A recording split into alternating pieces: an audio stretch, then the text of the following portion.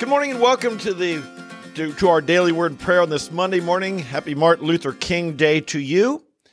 And a holiday here in America as we celebrate that day. And it's a frigid day here, cold in much of America as well. But let's get into the Word of God. Let's talk about it. Today, I'm going to share something with you that is a word picture. It's meant a lot to me. I think it's beautiful. I think it's one of the best word pictures I can share. I hope you're looking forward to it. Let's get into the Word of God. Philippians chapter 1. We're going through this book and we're reading how Paul prays that they make good decisions. And he says, "This I pray, that your love may abound still more and more in real knowledge and all discernment." Three things you need to make good decisions. We talked about this yesterday. Love, knowledge, discernment. And if you do, he says that you may approve the things that are excellent, in order to be sincere and blameless until the day of Christ. Philippians chapter 1, verses 9 and 10. Approving the things that are excellent. I'd like to spend some time today on that one phrase. It is loaded. It is rich with meaning and significance. When we talk about the things that are excellent, I think as you and I as believers, sometimes we're tempted with what is evil, but we're aware of that. Most Christians realize you don't want to go right out and sin. You know you shouldn't do that, I hope, as a Christian. And so lots of times if our enemy, rather than get us to do downright evil, he will want us to settle for less than what we should be.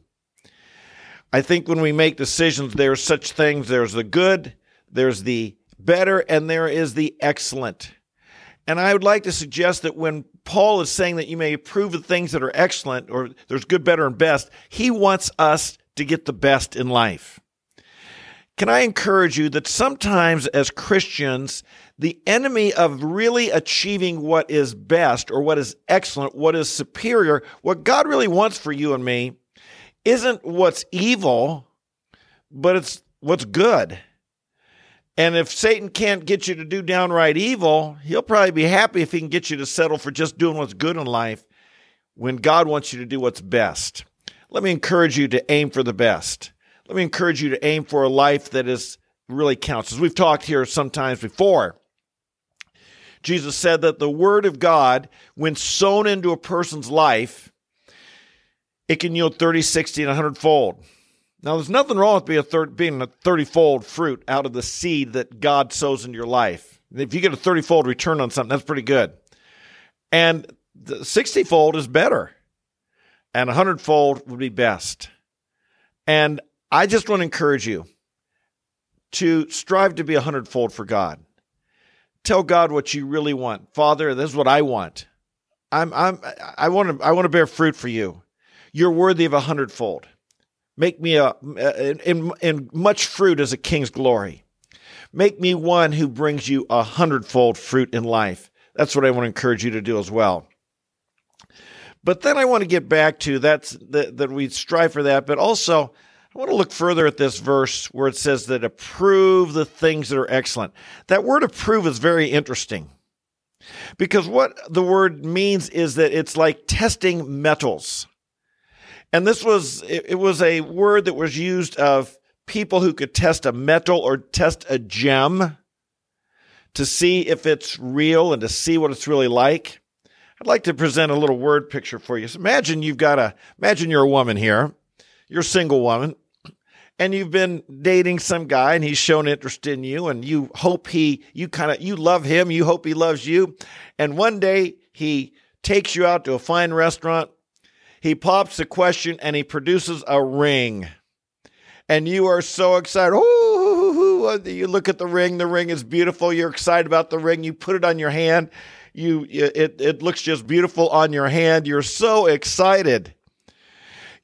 After the evening's over, you call your girlfriends. You say, "You got to come over. I got to show you something." They come over to your house. You show them the ring. You're so excited. You're sitting there looking at it from all different angles. You love your ring. You're boasting in your ring. You're so excited. You're going to get married. This guy loves you, and he's showing you how he loves you with this ring. He's made a commitment to you. Well, your time with your girlfriends turns into a slumber party. You spend the night there and then get up the next morning, fix your pancakes, whatever you do, and you're having fun, talking together. And someone suggests the question, I wonder how much that ring costs. I wonder how much he paid for that ring. It's a pretty nice ring. I wonder what it costs. And you say, oh, well, it doesn't matter. It's just it's the ring. But the curiosity gets to you and you decide, yes, let's go down to the jeweler and have it appraised. It'd just be interesting. I don't know. Don't tell him we did this. We probably shouldn't do this, but let's do it anyway. And you and your girlfriends, maybe 2, 3 of your friends, best friends, you go down to the mall, you go by the jewelers and you ask if they could appraise that ring or give you a sense of value or show you some others like it about what it would have cost. The fella who's the jeweler there working the counter, he takes a look at it, puts the little thing up on his eye, the magnifying glass, and he says, honey, this is cubic zirconium. He probably paid $29.95 for this ring. Now imagine how you would feel at that moment. Imagine how you would feel in front of your girlfriends who you thought he spent a lot of money because he really cared about you and he got you a fake ring. How would you feel? Embarrassed? Angry? Cheated? Ripped off? Would you feel like I want to wring that guy's neck? How would you feel in front of these people that something you thought was of tremendous value ended up being a cheap imitation and fairly worthless? Well, my friend, I think this is what Paul is getting at. I think this is what he's saying here when he says that you might approve or distinguish or understand what's really valuable. You see, I don't understand gems. I would probably be fooled by the fake ring. But a person who knows gems wouldn't. They could spot a fake easily. And Paul is saying to us, learn how to spot what's fake. Learn how to spot the fake gem. Learn how to spot the fool's gold. I don't want you giving your life to something that you think is really valuable, only to find out, as this young lady did when she went to the jeweler, that what you thought had great value was actually worthless. It's fake.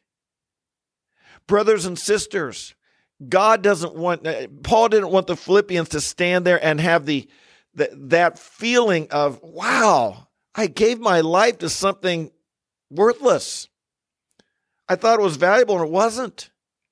And now here I stand at the judgment seat of Christ. I stand before God, and I find that what I gave my life to was fake. He doesn't want the Philippians to experience that. He wouldn't want you to experience that. I don't want you to experience that. I don't want to experience that for myself. And I don't want you to experience that for yourself. I pray that one day we will each stand before God and present to Him treasures that our life, the way we would have lived our life, would have been truly honoring to Him, and we'd have a reward. What's that going to look like? Let's look at a verse here in 1 Corinthians chapter 3, beginning with verse 10.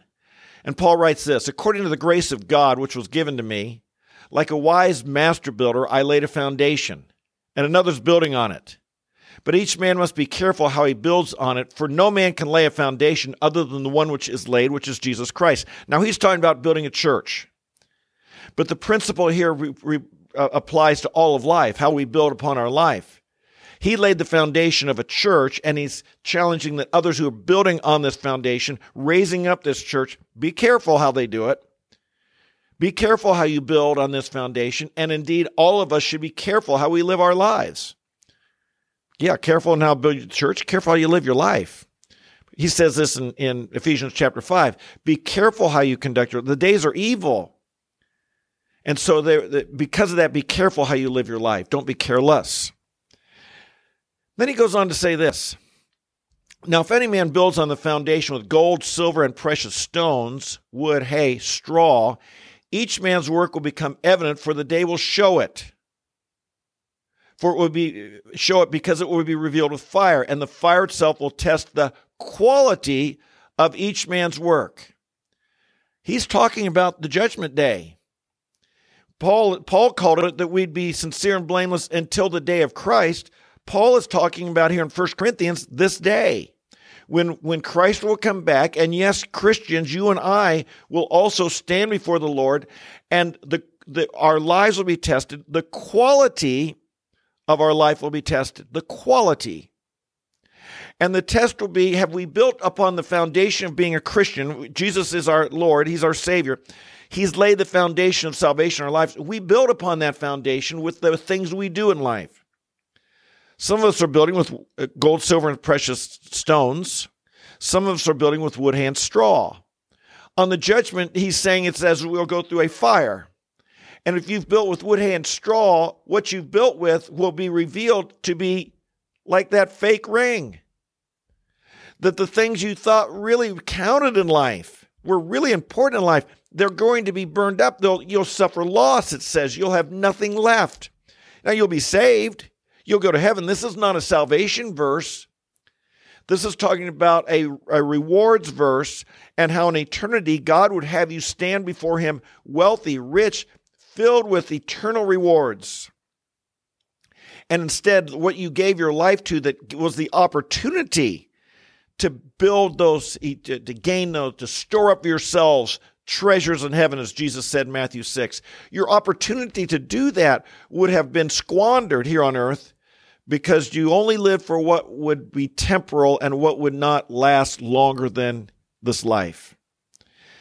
He calls us to make investments in our life that are gold, silver, and precious stones. What are these? I think these are investments into the work of God, investments into the life of people. What lasts forever is God, God's word, and people. Okay, 3 things last forever. God lasts forever. People, our souls last forever, and God's word. Heaven and earth will pass away, but God's word will last forever. His words are eternal. And so the more of investment we make in the things of God, into the lives of people that will last for eternity, and in building disciples, leading people to Christ, making disciples, and the more we are building our lives according to the Word of God and the teachings of the Word of God, bringing ourselves in conformity with the words of God, this is gold, silver, precious stones. This is what will last forever. My friends, we'll all stand before the Lord one day. It is a fearful thing. This is not a salvation issue, but this is a reward and consequence issue. God wants you rich in all eternity. He wants to reward you for all eternity. This is the will of God. It's not selfish to seek eternal rewards. It's obedience to the commandments of God. This is what he wants. I encourage you, don't be like this poor woman. Was so excited she thought she had the real thing. And she found out and was embarrassed, ashamed, and angry to find out she had what was fake. He probably bought it off some cheap guy on the street, or who knows where he got it. It was fake. So many people are living for what is fake. And on Judgment Day, they will stand before the Lord, and they will discover that what they gave their life to and what they thought was valuable was fake. We don't envy those people. You and I, when we look around the world and we say we're serving the Lord, we're living for what is eternal. We've set eternal values before us. We're living for the glory of God. We live for that, and we see that, and we see other people who are living for here and now, and it seems like they're getting ahead and their life is wonderful. No, it's not. They're not thinking about the finish line. They're not thinking about that day when they'll stand before Christ. You and I are. That's wisdom. Wisdom thinks about the finish line. Wisdom thinks about the day when we'll be accountable. Wisdom lives this life in light of that day, lives this day in light of that day. That's how we want to live. Now, we're going to be seeing more and more in the book of Philippians how to do that. But I hope that this is your commitment. I hope that this is your desire. I hope that you believe there is that day coming, and we need to live in light of it. I tell students, it's like when you go through school, remember there's a final coming. Don't make sure in your studies now, you've got a final, you've got a test coming. Be prepared for it. Don't just be going out and partying all the time and thinking you're doing fine. You've got a test coming. So do you and I. We've got a final coming. It's a big one. Be ready for it. And let's pass with flying colors because we're living this day in light of that day. Shall we pray about it? Father in heaven, we acknowledge that we live in a world where we're constantly bombarded and told that building our lives, pursuing the wood, hay, and straw is really what life is all about. And we believe that in that day, the quality of our work will be tested. And oh, Father, if we have a life just of wood, hay, and straw, how terrible that day will feel. So much worse than that girl who found out her ring was fake. It will realize that our life was given to what is fake. I pray, Father, that none of us would have that gut-wrenching experience. I pray, Father, for me and every one of us, that we would live for that which is eternal, that we discover what are the gold, silver, and precious stones that will endure through the fire of the judgment, and the quality of work in our lives that will last for eternal rewards.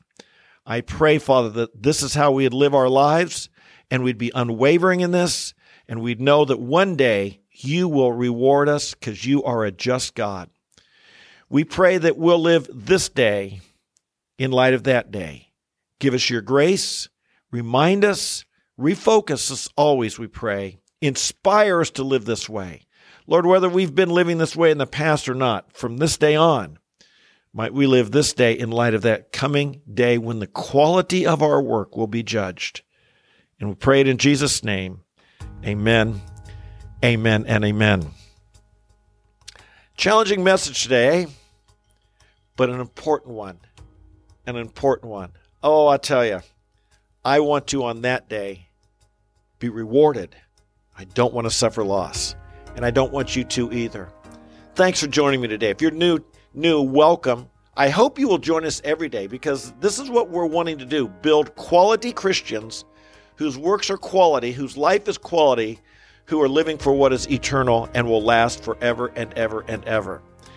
We need the Word of God to do that. Like Paul said, real knowledge and all discernment. The real knowledge comes from the Word of God. So if you're here with us, joining us, thank you. I pray you will join us regularly. Subscribe to the channel. Like the videos on your way out. Post this on your social media. Share it with your friends. Encourage them to come watch and join our community. And might I encourage you, set a time in your schedule where you will watch this daily. It's about 15 minutes. You might watch live at 8:30 a.m. Eastern Time, or later in the day, you might set an appointment. Make a schedule. Don't just, if it pops up, watch it. Set it in your schedule, and you'll be more likely to have that consistent, daily, compounding growth in your spiritual life. God bless you. I love you, and we'll look forward to seeing you tomorrow. Bye-bye.